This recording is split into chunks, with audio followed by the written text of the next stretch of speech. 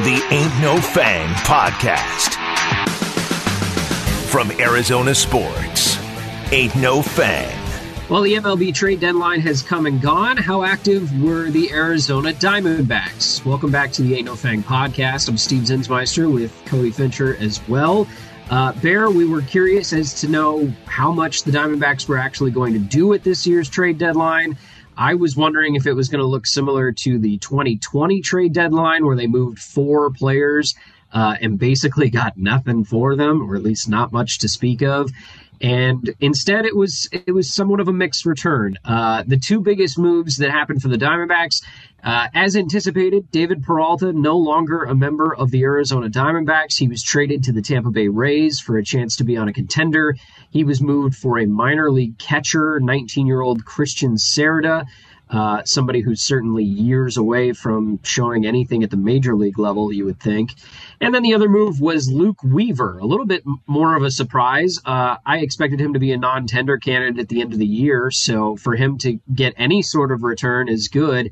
And it came in the form of mid-20s Emmanuel Rivera, who is really a quite good infielder at AAA. He has not been great at the major league level, but he might provide a little bit of offense against left-handed pitching. Seems like the reason that you would go and acquire a player of his caliber. Yeah, I was surprised that anyone really wanted Luke Weaver, right? I mean, it's just I didn't really see him getting moved because of just he's not pitched well. I mean, I'm okay with the trade. I mean, I don't think they were going to keep him anyway. Weaver has 1 year of arbitration left after this season. And I mean, he hasn't really shown that, anything to the team that why they would want to keep him. Right. But, yeah, like we're not surprised David Peralta. It sucks that David Peralta got traded because I believe outside of Nick Ahmed, he was the longest tenured D-backs. He's been here for 9 years now, 9 seasons. And I mean, he's done a lot of good things for the Diamondbacks on and off the field. 9 seasons with the Diamondbacks. He won the 2018 Louisville Silver Slugger Award in left field. In 2019, he won that Gold Glove in left field. I mean, in his career with the D-backs, by the way, a 283 hitter, 46 triples. That's a lot. I mean, among the D-backs, I'm reading their press release right now. He ranks among D-backs all-time leaders in triples, second, games, third, hits, third, doubles, fourth, RBI, fourth, and home runs, sixth. I didn't really know that until I read that press release for the first time, I never thought of David Peralta that way. Like, okay, he's now top 10 on all those major categories in Diamondbacks franchise history. It just shows how good of a player he was when with the team. And I'm not really sure about the return. I don't know what else they could have gotten. And we've been talking for a while too about how the lack of catching depth in the minor league system for the Diamondbacks. And Christian Cerda he's 19 years old, catcher. But I mean, I've seen so many people on social media being like, "Wow, they basically gave up David Peralta for free," and I'm like, "Yeah, but what were you gonna get for a 34-year-old corner outfielder?" with not a lot of power, and that's usually a power spot, corner outfield. So to me, I mean, I think they probably did the best they could. Plus, Peralta's on an expiring contract, so I get it. But I mean, it sucks to see him go. David Peralta, a really good Diamondback while he was here. Yeah, and the return, Christian Cerda, he's 19 years old. He's years away from the major leagues. He's got about 234 plate appearances in his professional career so far, which is not a ton. But he does have a 397 on base percentage in rookie ball. That's pretty darn good. I know that he might not ever make the major leagues, but he's a lottery ticket. And you turned a 34-year-old player who is probably going to hit free agency and leave for nothing anyway into a possible catching option down the road in a few years. So that's something to write home about. As for his playing career in Arizona, David Peralta is really quite a remarkable story. I mean, he started as a pitcher in the Cardinals system and it didn't work out. And, you know, the guy ends up living a normal lifestyle like all the rest of us, and then somehow converts himself into a hitter, and a pretty darn good one. A 282 average you mentioned. I mean, not a lot of players in the league hit 282 anymore. And while he never really had a ton of pop, I mean, he had a couple seasons where he was hitting 20, 25 home runs a year, and that's no small feat. And honestly, he kind of reminds me of like a Sean Marion to the Suns, where he was never the best player on the team. He was maybe never even top 2 or 3 on the team at any given time, but he was always kind of the heart and soul of the team. He does everything pretty well. You mentioned the Silver Slugger Award and the Gold Glove, the high average. He hit some home runs. He's going to be in the top 5 to 10 in most categories for this organization. I hate to put it so bluntly, but David Peralta is one of the best Diamondbacks of all time. I know. And it's just, it's weird to even say that, because that's not, and I'm guilty of this. It's not how I thought of David Peralta in his time here. I always kind of thought of David Peralta as like, yeah, he's a pretty good role player. He's a good clubhouse guy and all that. But seeing those numbers, I was kind of taken aback by that. I'm like, wow, he really was good on the field in ways you didn't really like. Yeah, like you're right. He wasn't hitting 35, 40 home runs every year, but I mean, he's getting on base, a lot of extra base hits, and then he played really good defense. And along with being that really good clubhouse guy. So yeah, I mean, it's just, it is what it is.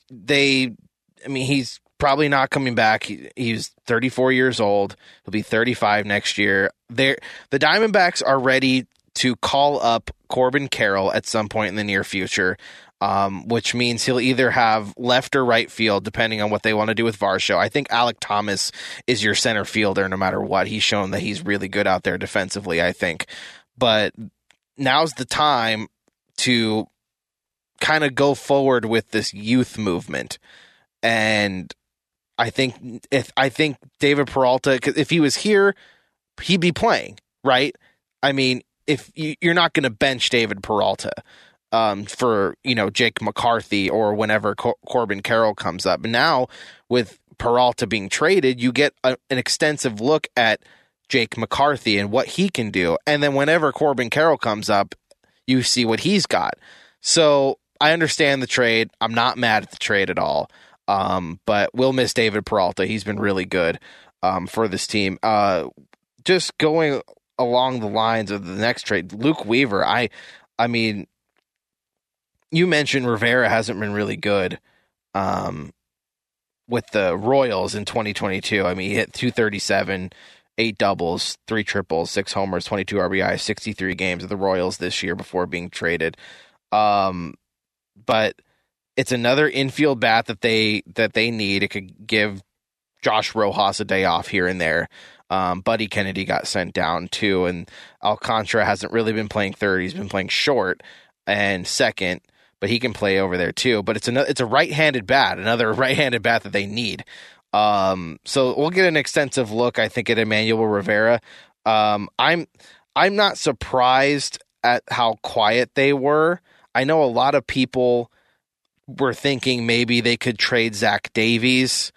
Maybe Joe Mantiply would be a guy that a contending team would want because of how good he's been, an all-star in 2022, a left-handed reliever who's been really good. Christian Walker's name was thrown out there. This organization really loves Christian Walker too, I think. And I mean, yeah, he hit his 25th home run last night of the season.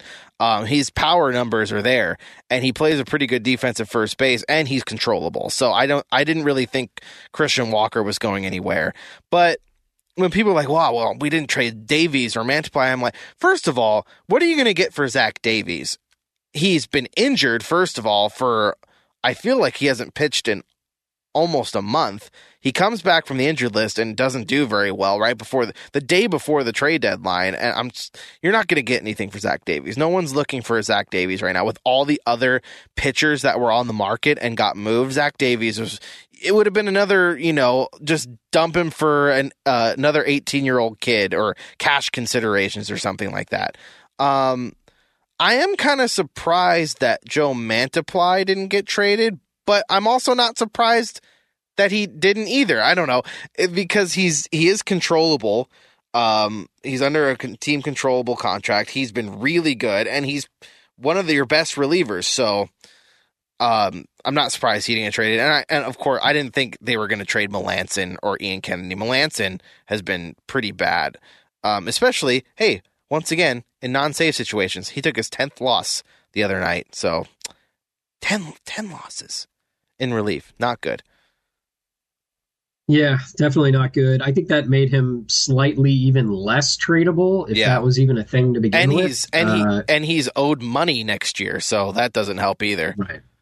Right. Nobody wants to pay $7 million next season for a guy who's not only 40 years old, but 40 years old and not producing. Right. I mean, it was different last year when he was 39, but he led the league in saves. He was doing the job efficiently. So totally agree with you on that front. The biggest news of the day came in the form of a Juan Soto trade. He got moved from the Nationals to the Padres in a deal that was very interesting. Not only the biggest return package of prospects ever, but also Josh Bell thrown into the mix as well. Yeah. And if you want to get even a little bit more dramatic about it, the trade was supposed to involve Eric Hosmer going back to the Nationals, but he had a no-trade clause, or at least a partial no-trade clause that included Washington, and he nixed the whole thing. But fortunately, the Padres, AJ Preller is one of the most creative GMs in baseball. It's not like he went into this thinking, oh no, like if Hosmer's not going to do it, then I can't do the deal. Right. No, he figured out another iteration of the trade, ends up sending Luke Voit instead, and it all works out. It's the biggest trade that we've ever seen in MLB history. Is that fair to say? Oh yeah, it's the most, I would say, unprecedented trade that we've ever seen. I mean, Juan Soto is a generational talent in this league. He's also only 23 years old. We talk about in football, like franchise quarterbacks and how important they are, and you don't come across those guys a lot. Juan Soto is that equivalent in baseball. And he's only 23 years old. And he turned down a $400 million contract by the Washington Nationals. I don't know what the hang up there was. It must have been the way it was dealt out, the payments, whatnot, or some language in the contract, whatever it was. Or the Nationals are going to be going through a rebuild. And I mean, he's 23, but he's so good. Maybe he just didn't want to be a part of it. But man, I can't believe someone like Juan Soto was just traded at all. I mean, you don't see that hardly ever. Like, you see teams now, like the Padres have done it too. They gave Tatis that huge contract, 13 years, whatever it was. The Rays gave Wander Franco that big contract too. And you're seeing teams lock up their young players, not trade them away. And I mean, credit to the Nationals, though. They got a lot of good talent coming back. I mean, Mackenzie Gore, Robert Hassel III, CJ Abrams, James Woods, Harleen Susana. And then, of course, I mean, for some reason they wanted Eric Hosmer. I don't really know why. By the way, how mad at Eric Hosmer do you think Luke Voit is right now? Like, I mean, Luke Voit was, not supposed to be in this deal. He was supposed to remain a Padre, and now all of a sudden he's in Washington. And Hosmer, by the way, ended up in Boston, because you can't keep Eric Hosmer after all that. That would be weird. You don't need Eric Hosmer now that you have Josh Bell. By the way, that's another crazy aspect of this trade. It's the second year in a row where the Nationals have traded two of their best players to a team in the NL West. Last year, it was Max Scherzer and Trey Turner to the Dodgers for their top prospects. This year, it's Juan Soto and Josh Bell to the Padres for their top prospects. I've never seen anything like this before. I don't know if we ever will again. It's crazy that this has actually happened. Yeah, I think credit goes to Mike Rizzo and the Nationals, especially for being creative in their own right. While, yes, we knew that they were going to get a huge package for Juan Soto for all the reasons you just laid out, his youth, his longevity, his hitting ability, his ability to play the outfield and not just be a designated hitter. I think that they looked at the situation and said, you know what, there's plenty of suitors for Juan Soto, but what team could we potentially throw this other guy in and get one or two extra pieces? Because I honestly think that the package they got for the two of them is probably greater than the sum of two separate trades they could have made for Soto and Bell separately. I don't know what Bell would have been worth separately to another team, but you have to think that there probably weren't a ton of suitors for Josh Bell. There were probably a handful, like there were for Soto. But my guess is that attaching him to the deal upped the package a little bit more and probably helped them accomplish more of their goals. As for why they trade those guys together, I think that they look at the Juan Soto situation and say, this is the situation. Whatever happens with Josh Bell, I'm not going to say it doesn't matter to the Nationals, but he's kind of a throw-in at this point for them because he's so far lower than Juan Soto is. So for them, they're like, well, we're going to try to sell the team in the fall. And what that means is that they're looking at a situation with a player where they asked him to sign for $440 million, and he said no. My guess is because he wants to reach free agency. He's represented by Scott Boras, which means that most of his clients want to reach free agency. That's just how Scott Boras rolls. And then they always end up getting the biggest contracts in human history. So he's probably going to command $500 million in free agency in 2.5 years. And so the Nationals looked at that and said, fine, if he's not going to re-sign, then we have to trade him, and we have to do it now because this is when we're going to get the most for him. Plus we add on Josh Bell, plus we add on whatever else it takes to get the deal done. And that's going to appeal way more to a potential buyer here in the fall or the winter because now they look at the situation and they say, we've got all this young talent to build around. Without a doubt, they are now the number one farm system. And if you start calling up some of these guys, all of a sudden you've got a young core that you're building around, almost immediately flip the switch. I think that Washington's in a better seat today than they were a day and a half ago before they figured out what to do with Juan Soto. So credit to them. I think they did a fantastic job of gathering as much talent as they possibly could. Yeah, I think the team that didn't do a fantastic job in all of this, the Juan Soto stuff especially, was the St. Louis Cardinals. It was reported and rumored that the Cardinals were not necessarily the favorite, but they ended up being one of the three finalists along with the Padres and the Dodgers. And from what I read from insiders and reports out there was that the Cardinals didn't want to give up Dylan Carlson, their young outfielder, in a package for Juan Soto. And while I think Dylan Carlson is going to be a good player, he might even be a really good player. Juan Soto is a great player, and he's great right now.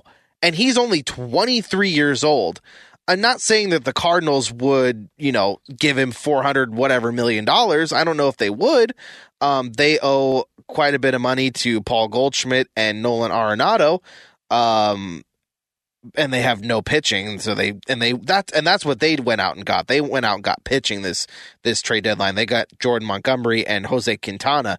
But to me, if you're a finalist for Juan Soto, and the Cardinals, by the way, are in the race for the NL Central. The Brewers are currently in first, and who just traded Josh Hader to the Padres, by the way. That was weird. That trade was weird.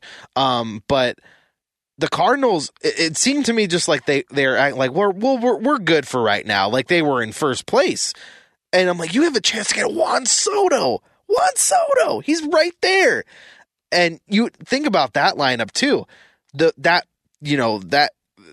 I guess 2, 3, and 4 maybe Juan Soto, Paul Goldschmidt, Nolan Arenado. That's pretty tough to beat. But yeah, I just, of course, I wanted Juan Soto to not be in the NL West, terrorizing me and making my life a living hell. I'm a little less upset that he's with San Diego, as opposed to him going possibly to the Dodgers, because I hate the Dodgers so much. And I'm just like, like as soon as that Hosmer stuff came out that he might reject going to Washington, I'm like, watch the Dodgers swoop in there and just nab Juan Soto, just like they nabbed Max Scherzer last year after the reports came out that Max Scherzer was close to being dealt to San Diego. I was preparing myself for the worst, but I mean, yeah, if you're the Cardinals, I felt like you should have probably parted with Dylan Carlson, but them trading Harrison Bader to the Yankees kind of made more sense as to why they didn't want to give up Carlson, because now Carlson goes to center field. But yeah, the Padres, by the way, outside of Juan Soto, they went out and got arguably one of the best closers in the game, the best left-handed reliever in the game, Josh Hader. They traded, is it Taylor or Tyler Rogers? Which one is in San Diego? Taylor, I think. San Diego had Taylor Rogers. Yeah, because his brother is also a relief pitcher for the Giants. I always get them mixed up. So Taylor Rogers goes to Milwaukee. That was an interesting trade because Milwaukee is in first place. And my thought was, wow, they're trading their closer, their all-star closer, while they're in first place. But then I started thinking about it. They do have Devin Williams, and they get Taylor Rogers back. And we were kind of speculating maybe it's a clubhouse thing with Josh Hader. I don't know. I don't know. He's getting a little bit older, and I don't know what his contract is. I think he's under control for next year. Maybe not much after that, but Milwaukee kind of did this trade as like they're retooling, not rebuilding. They're just kind of shifting gears a little bit while in first place in their division. And then the Padres also get Brandon Drury from the Reds. And Brandon Drury's been playing every day third base, I feel like, for the Reds and playing really well. Now he's just going to be a platoon bat for the Padres. The Padres are Thanos gathering the Infinity Stones right now. And I think the gauntlet's pretty much full. What was shocking to me about all that was, like I talked about the Cardinals and how they're at the time they were only 2 games back in the division behind Milwaukee. The Padres are over 10 games behind the Dodgers for the division. I mean, and they swing this trade? Are you serious? AJ Preller is a madman. Well, I think, too, with the addition of more wild cards, teams now look at this situation with the playoffs and they say, we don't have to win the division anymore. I mean, we can get in on a wild card whim. Now, granted, you got to win that game. You got to win wild card games to get in. And is the wild card situation, is it a series again? Or is it a 3-game series? Is that right? I can't remember what this new CBA says. But there are 3 wild card teams. And I think it's, oh man, I look like an idiot now bringing this up, not knowing the answer. I can't remember how it is, but yeah, it is weird seeing these teams really go for like the Seattle Mariners trading all of that capital for Luis Castillo. I mean, he's really good. He's struggled. He struggled last year in Cincinnati. He's been better this year. He's got electric stuff. But Seattle is really only fighting for a wild card spot because the Astros are probably winning that division. The Angels aren't any good. The A's certainly aren't good. So the Mariners are just vying for a wild card spot, and they go out and get this. They traded a lot of prospects for Castillo too. It's very interesting to see these teams now making these type of big buying moves for just a wild card spot. Yeah, I agree with you on that. I do think that a lot of it plays into the new system. Not only are there more wild card teams and therefore more teams in the playoffs, but also the system is no longer heavily weighted in favor of the teams that win the divisions. Yes, there are still benefits that come with winning your division. Of course, it's better to be the Dodgers right now than it is to be the Padres, at least in terms of wins and losses. But yeah, I think that this has opened the door and in a lot of ways opened the floodgates of teams, more teams trying to go after these big names at the trade deadline, because back in the day it was, okay, if you're a division leader, you might make that trade. But if you're in second or third, that's a lot of capital to give up for you're potentially not even going to make the playoffs, right, or you're going to have to play in a wild card game, or even before that, you'd have to play in a series against another team that won their division. It was stacked against you. There wasn't as much incentive back then to go after that. So in one way or another, the new system plays really well into a trade deadline, because like we saw yesterday, there's a lot of teams that are out there looking for these big names. Like you mentioned, the Cardinals, even though they didn't make a ton of big moves, they were in it on Juan Soto. The Tampa Bay Rays, even though we know them to be a team that doesn't go after big names, like they've been in talks with a lot of these big players and big names. Mm-hmm. I heard the Cleveland Guardians being thrown around. Their payroll's like $35 million or whatever. It's probably like 45 or 50, but like they're a small market team essentially, and they were looking at a bunch of these big names. And here's the one thing I'll throw out about the Juan Soto deal that I think it's been discussed, but I don't know that a lot of people are talking about it. It's that I would be surprised if they make this deal, they utilize Juan Soto for the next 2 playoff runs, and then trade him again before he hits free agency. Get back some of the prospects that you lost in this deal. Not that I think prospects are like the end-all, be-all. And I think they're even happy to be rid of some of these guys that have been sitting in AAA forever. I mean, Mackenzie Gore just got his first look in the majors. He's been the top left-handed pitching prospect in baseball for seemingly 2 years. C.J. Abrams has been a big-name shortstop prospect for a while. Robert Hassel's been tossed around a bit.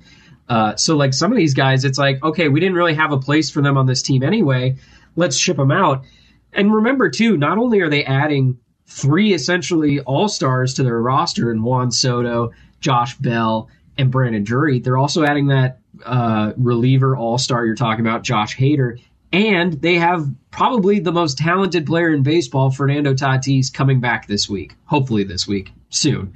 So They're adding 4 all-star players to their lineup, 1 to their bullpen, and, oh, by the way, they just signed a deal, an extension for 5 years, $100 million with Joe Musgrove, who's been one of the better pitchers in baseball the last 2 years, and he's making $20 million a year. That's actually affordable for a front-of-the-rotation guy. Yeah, Juan Soto is under arbitration for the next 2 seasons after this one. I mean, the Padres could really go, like, they've already gone all in, but if there's any level past all in, they could really do that this next year and a half or so. And if they don't make it, or if they don't get closer, or they, if it's just still wild card appearances for them, they could trade Juan Soto again and get a ridiculous haul, just like the Nationals got a ridiculous haul. I looked it up, by the way, because I was wondering about the new wild card system, and here's what I found. The new format will do away with the single wild card game and instead pit the third best division winner against the last team in, while the best and second best wild card winners play each other. These games will all be played in a 3-game series hosted by the team with the better record. So it's all wild card series now instead of 1 game. And that makes it more, I think that makes it more justifiable for teams going for trades like this for wild card spots, because it's not just for 1 game anymore. It's for a best of 2 out of 3. So I get it. I get it more now. Which is why maybe if the Diamondbacks are competitive, which they were in the beginning of this year, but maybe in the next couple of years, if they're competitive and fighting for a wild card spot, maybe that is more incentive for a team like them to make a trade or 2, buying at the trade deadline. But yeah, I mean, I can't believe it's real. I can't believe Juan Soto was traded. I can't believe he turned down $450 million or whatever it was from the Nationals. I mean, there had to be something significantly wrong with that contract, or maybe he just doesn't really care for what the direction they're going in. And I can understand that. He's a ridiculously talented guy, and they're in a rebuild for lack of a better term, they are. And they also have a lot of bad contracts on that team too. Steven Strasburg's contract is looking worse and worse with every injury he sustains. Patrick Corbin has been terrible since 2019 after they won the World Series. He's been awful for them, and he's owed, I think, like over $20 million next year and then 30 something million the year after that. Bad contracts in Washington. So I get the reasoning why maybe he wanted to leave, but it's just crazy. A player like Juan Soto, and at his age, you never see that ever. I don't even know if anything has come close to what happened with Juan Soto. I can't think of anything. Can you? Yeah, the most comparable is probably Miguel Cabrera. He got moved. I don't think he was 23, but when he was moved from Miami, or at the time Florida, to Detroit, that's probably comparable. But I don't think he had that much control left. Was he traded or did he leave in free agency? I can't even remember. I can't remember. I wanted to say that was a trade, but I can't remember. The other one was Alex Rodriguez going from Seattle to Texas, but that one I'm pretty sure was free agency. But yeah, no, you're right. There's not a lot of comps. This is certainly unprecedented, but I would say Miguel Cabrera is probably the closest you can get to like a guy who is established already as one of the best hitters in the game at a very young age, with tons of years ahead of them. I mean, look at Miguel Cabrera. He's still playing. That deal happened like 20 years ago. Yeah. He went to Detroit in 2008. He's 39 years old right now this year. So, I mean, math is difficult. Are you doing the math? I can see you on your screen typing things.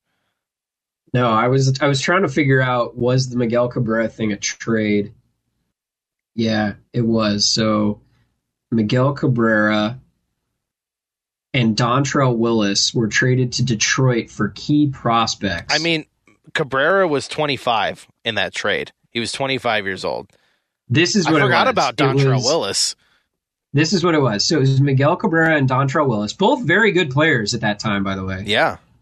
For outfielder Cameron Maybin, pitcher Andrew Miller, catcher Mike Rabello, and minor league pitchers Eulogio de la Cruz, Dallas Traherne, and Burke Badenhop.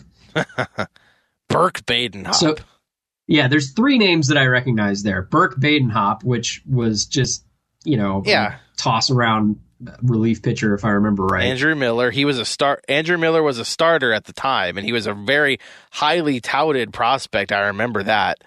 Yes, and then he ended up becoming one of the best relief pitchers in baseball when the Yankees had him, and then eventually Cleveland. The Indians in the World Series. And then I wouldn't say he's been great ever since, but that's probably his peak. And then Cameron Maybin had a pretty decent career in Major League Baseball. I wouldn't say he was a great player at any point. Decent player. Yeah, decent player. So that was the deal that's probably the most comparable. And that's, 6 players, if I'm doing my math right? I mean, and they threw in Dontrelle Willis, which is kind of like the Nationals throwing in Josh Bell. Yeah. That's crazy. Yeah, Miguel Cabrera was only 25 years old when that happened, so not too far off. Juan Soto's 23.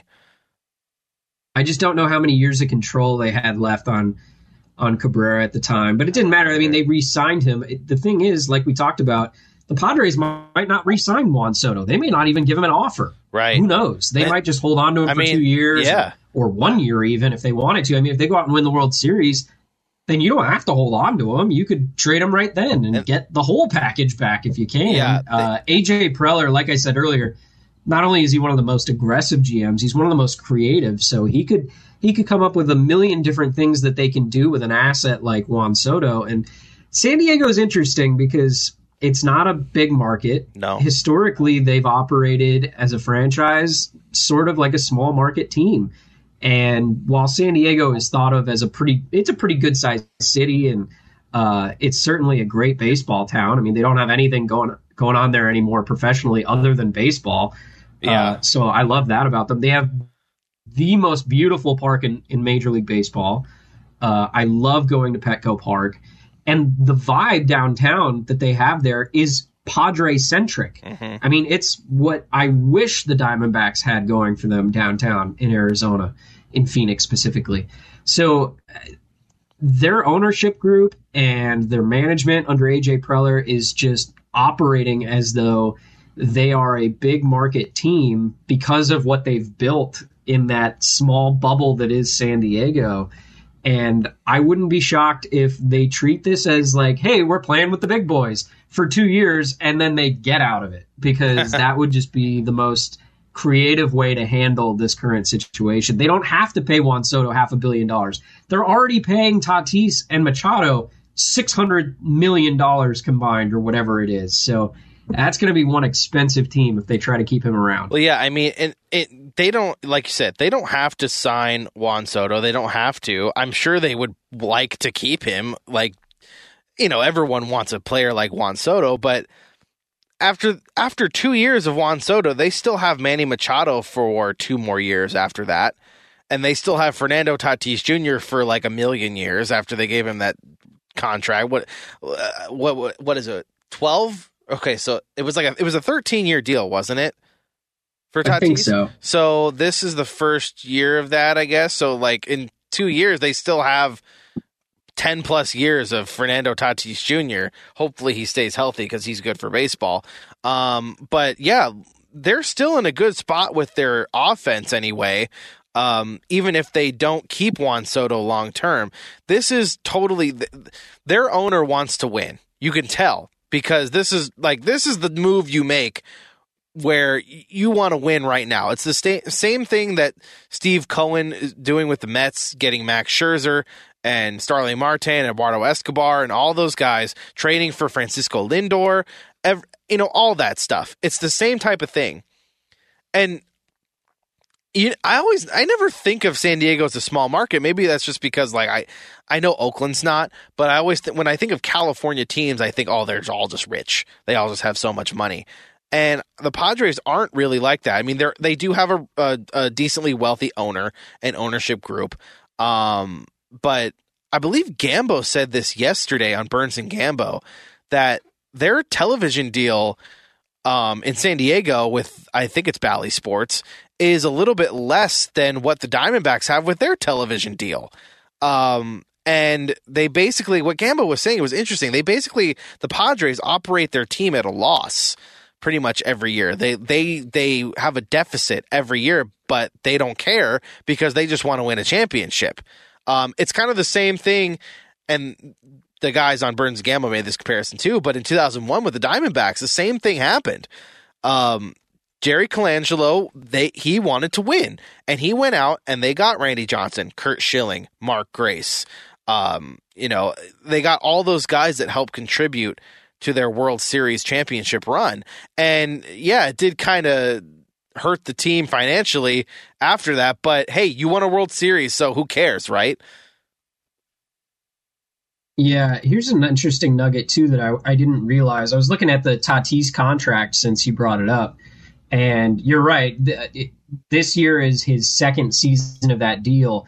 But what I didn't know, and I guess I should have thought of this with any contract extension, is that the big money doesn't kick in for a couple of years. Right. So next season, he makes $7 million in base salary, about $700,000 in signing bonus. So let's just call it about $8 million next season. Then in 2024, $11 million. Then the next year, $20 million. The next year, $20 million. So over the next, let's just say the next 2 seasons, right? 2023 and 2024, because those are the 2 years you'll have Juan Soto still under his original deal, or at least arbitration, right? Tatis is only making $8 next year and $12 the next. Yeah. So $20 million over 2 seasons. That gives you a small window there where you can bring in Juan Soto and still have Tatis under a controllable dollar figure. And you have Machado, who's playing at, I don't know, like $30 million a year, $35 a year, whatever it is. Machado. And then now Joe Musgrove will be making his money. Yu Darvish will be making his money. Yeah. It's an expensive team still, don't get me wrong, but it's not paying Juan Soto $45 million a year, Tatis $40 million a year. It's not all that at the same time. So there is time for them to figure out the financials as they go along. Yeah, Machado is strictly $30 million every year on a 10-year, $300 million contract. They also, I mean, they had to pay a good chunk of it, but they do get off of Eric Hosmer's contract a bit.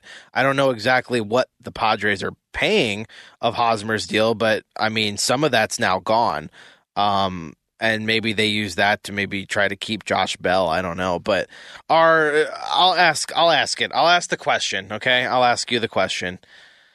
Are the Padres now a World Series contender with Juan Soto and Josh Bell?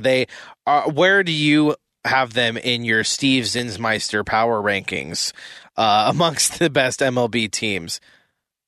Yeah, I think that they're obvious contenders now. I mean, adding one player, especially in baseball, usually doesn't take you from non-contender to contender. I mean, look at what the Angels have had in the last couple of years, where they have the best player in baseball for the last decade and they haven't made the playoffs or haven't won a playoff game. Then they add the most versatile pitcher/hitter in the history of the game, and that includes Babe Ruth, and they still can't do it. So adding one player, even of that caliber, doesn't necessarily do that. However, they added four of those guys. They added Juan Soto and Brandon Drury, who I know has been tossed around for a few years, but he's been resurgent, and he's had an all-star season, and he's one of the best slugging hitters in the league this season, on off-speed pitches in particular. And they needed that bat. And so they get those guys, plus Josh Bell, plus Tatis coming back, who is maybe the only player in the league more talented than Juan Soto or Shohei Ohtani.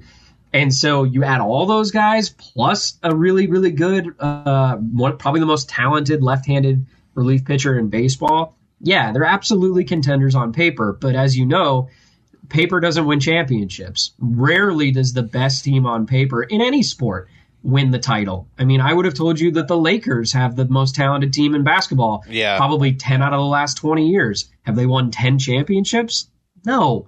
I would tell you that the Dodgers have the most talented team on paper every year. And for the last 10 years, have they won 10 titles in the last 10 years? No. So are they a contender? Yes. Where do they rank on my power poll? I think that I would still put them below the Dodgers, at least until we see them play each other like a series or two. That's coming up this weekend. Which is going to happen over the course of the second half of the season. This weekend. I would expect the Dodgers are still higher on my list. I think I would put the Mets a little bit higher on my list just because they've been doing it even before the trade deadline. They've been winning games effectively, and they're operating in the same way that there's no cost that's too high for the Mets. And then I think the Braves need to be worked into that mix too.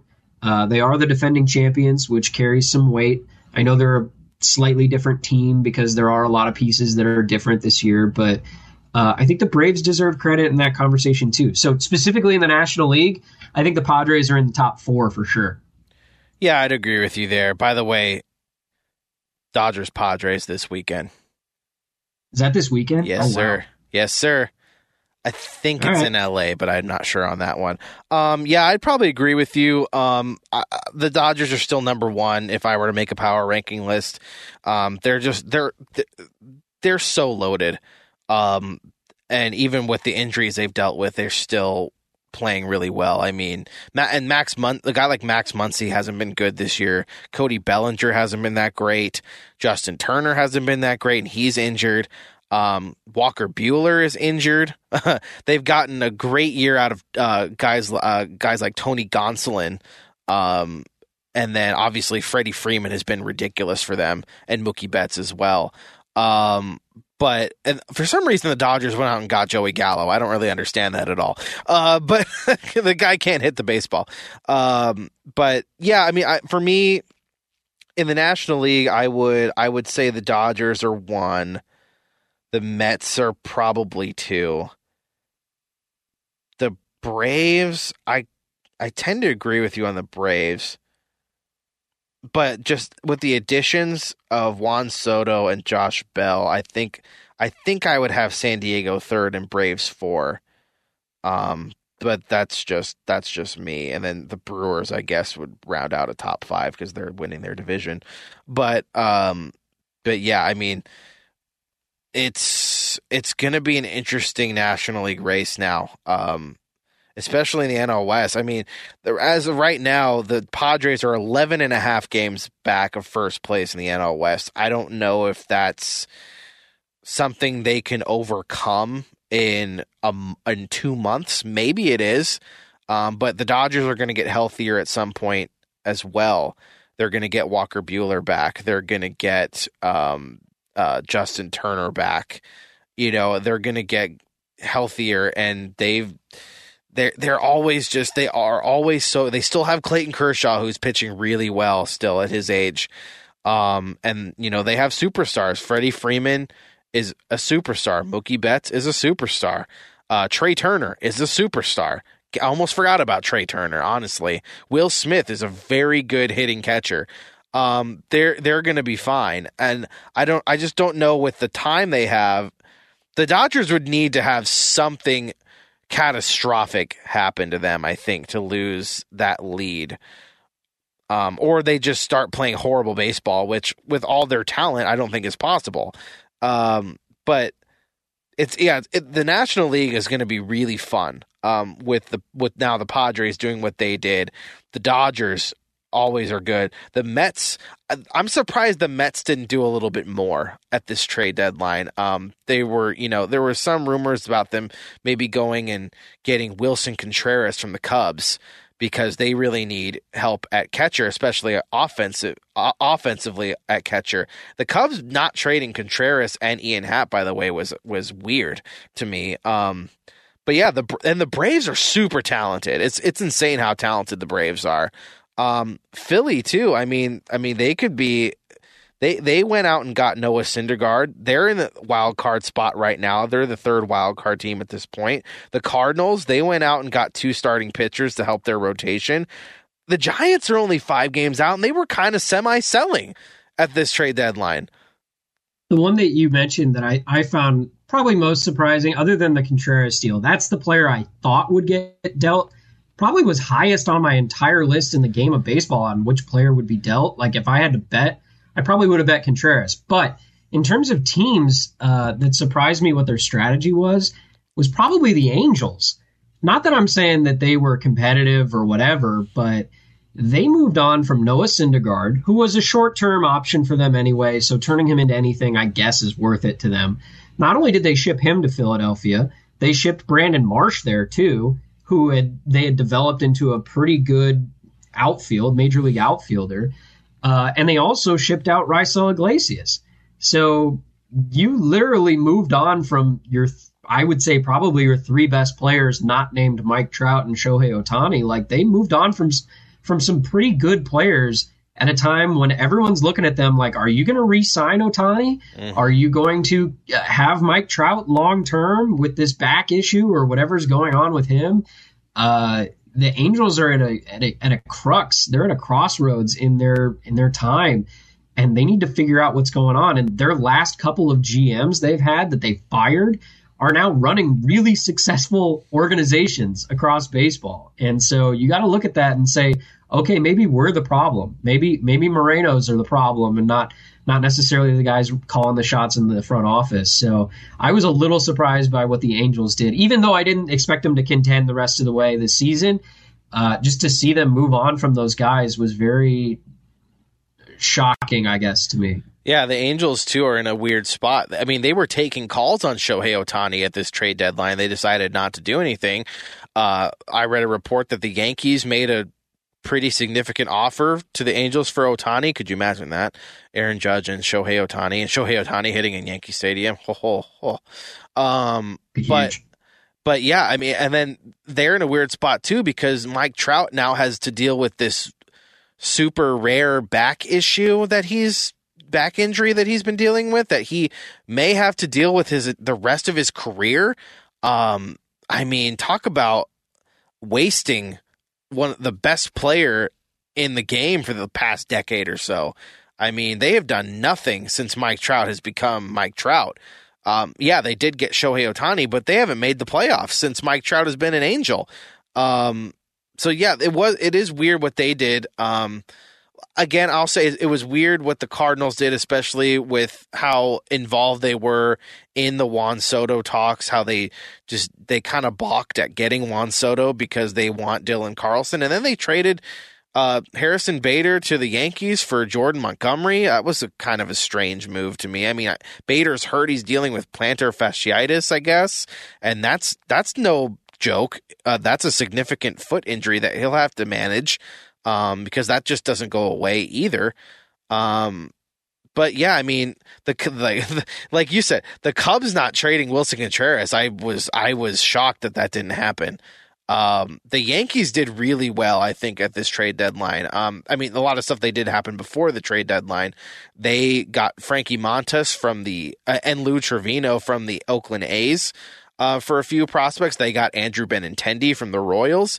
They move on from Joey Gallo, who has not been good for them. He's hitting, I think, like 150. And it's funny with Joey Gallo, everyone's like, oh, he's going to be so much better next year when they ban the shift. And my response is, you have to make contact to actually hit a ball and play into the hole. You know, the dude strikes out so much and makes no contact. So to me, the Yankees got a lot better. And then if Bader's healthy, that's your center fielder right there. So, I mean, they did a lot of good things too. So yeah, it's gonna be fun. This playoff run the next 2 months. Hey, before we wrap up the show, I wanted to mention too, last night, not only the trade deadline, but also the passing of a legendary broadcaster. Yeah. I mean, it doesn't even really put it into the correct context to say legendary broadcaster. I mean, he is the voice of baseball over the last, I don't know. I read that he's been the voice of the Dodgers for 46% of baseball's existence. That's Vin Scully. And I kind of wanted to just tell a quick story, if I could. So I know a couple of years back, I don't remember what year it was, but a few years ago, I went to Dodger Stadium when he was still around, still the voice of the team. And it was Vin Scully night at the ballpark. This is the only time I've ever been to Dodger Stadium, granted. And I go to the ballpark with one of my friends, and we're there. It's Vin Scully night. They handed out these little toy microphones that you could press the button, and it would say, like, it's time for Dodger baseball. And so we're at the ballpark, and he comes up on the Jumbotron, and it's a pre-recorded video, right? Because he's doing the broadcast at this point. And in the video, he announces that he's coming back for one more year. And I swear to you, Cody, it's the loudest I've ever heard a stadium erupt in my life. Now, I've attended a lot of sporting events. I know you have too. I've seen a lot of cool things. I've seen Rafael Palmeiro hit his 500th home run. I was there for that. I've seen playoff games. I saw Archie Bradley's triple, which is one of the biggest moments in Arizona sports since they won the World Series. I've seen plenty of dramatic NFL games. I've seen plenty of great Suns finishes. This is by far the loudest I've ever heard an event be, and the most celebratory surroundings I've ever been in was when Vin Scully, an 80-some-odd-year-old gentleman, told a stadium that he would continue to do Dodger games on the radio and TV for one more year. And that was really telling to me. I knew who Vin Scully was. I knew the stories. I knew how good he was. But you don't really get a feel for how much people really loved him. Even the people who were there to not support the Dodgers. Like me, I'm not a Dodger fan. I was just in the ballpark that night. And it was really telling to see how much everybody loved Vin Scully. So I just wanted to kind of tell that story quickly in tribute to probably the most legendary broadcaster that baseball will ever see. Yeah, to me, he's the greatest sports broadcaster of all time. And you'd be surprised how many iconic moments Vin Scully called on TV and radio outside of baseball as well. The Joe Montana touchdown, I can't remember the guy who caught it, but Vin Scully was on the call for that. Of course, the Bill Buckner, it gets by Buckner. the Mets winning the World Series that year, that was Vin Scully. And of course, Kirk Gibson hitting that home run off Dennis Eckersley, of course, was Vin Scully as well. I'm not like you. I'm not a Dodger fan either, but I will say if I had a chance to watch a feed of Vin Scully doing the Dodgers game, I was watching it because he was just so good. And I feel like a big part of why he was so good and why everyone loves him so much, his storytelling ability is just out of this world. And he does it in a way where he makes you feel like you were there, and it makes you feel like he's a part of your family, you know, like I have friends that are Dodger fans that, you know, grew up listening to Vin Scully and watching the TV broadcast with him on it as well. And just like, they call him Grandpa Vin, you know, like they feel like he was a member of their family. And it's just, I don't think we'll ever see or hear a broadcaster do games the way that Vin Scully was able to do games. Oh, by the way, an iconic moment that I forgot that he called Hank Aaron breaking Babe Ruth's home run record. And I heard a clip, they were playing it on ESPN radio. I heard the clip of him doing it and just describing what was happening. Not just Hank Aaron breaking the home run record. An African-American man, he said an African-American man getting a standing ovation in the South at that time when that happened was rare. And he just so eloquently delivered that message about how big this was and how special that moment was, so subtly, but it was so perfect. And man, I don't think we'll ever see another person in sports broadcasting like Vin Scully. I think you're probably right. Hey, that'll end this week's podcast. Thanks so much for checking it out. So much going on with the MLB Trade Deadline. The season still continues, by the way. The Colorado Rockies, I believe, are the next on the docket for the Arizona Diamondbacks. We'll keep you posted on all things going on with the Diamondbacks moving forward through the rest of the season. Thanks so much for listening. For Cody Fincher, I'm Steve Zinsmeister. You've been listening to the Ain't No Fang podcast here at ArizonaSports.com and on the Arizona Sports app.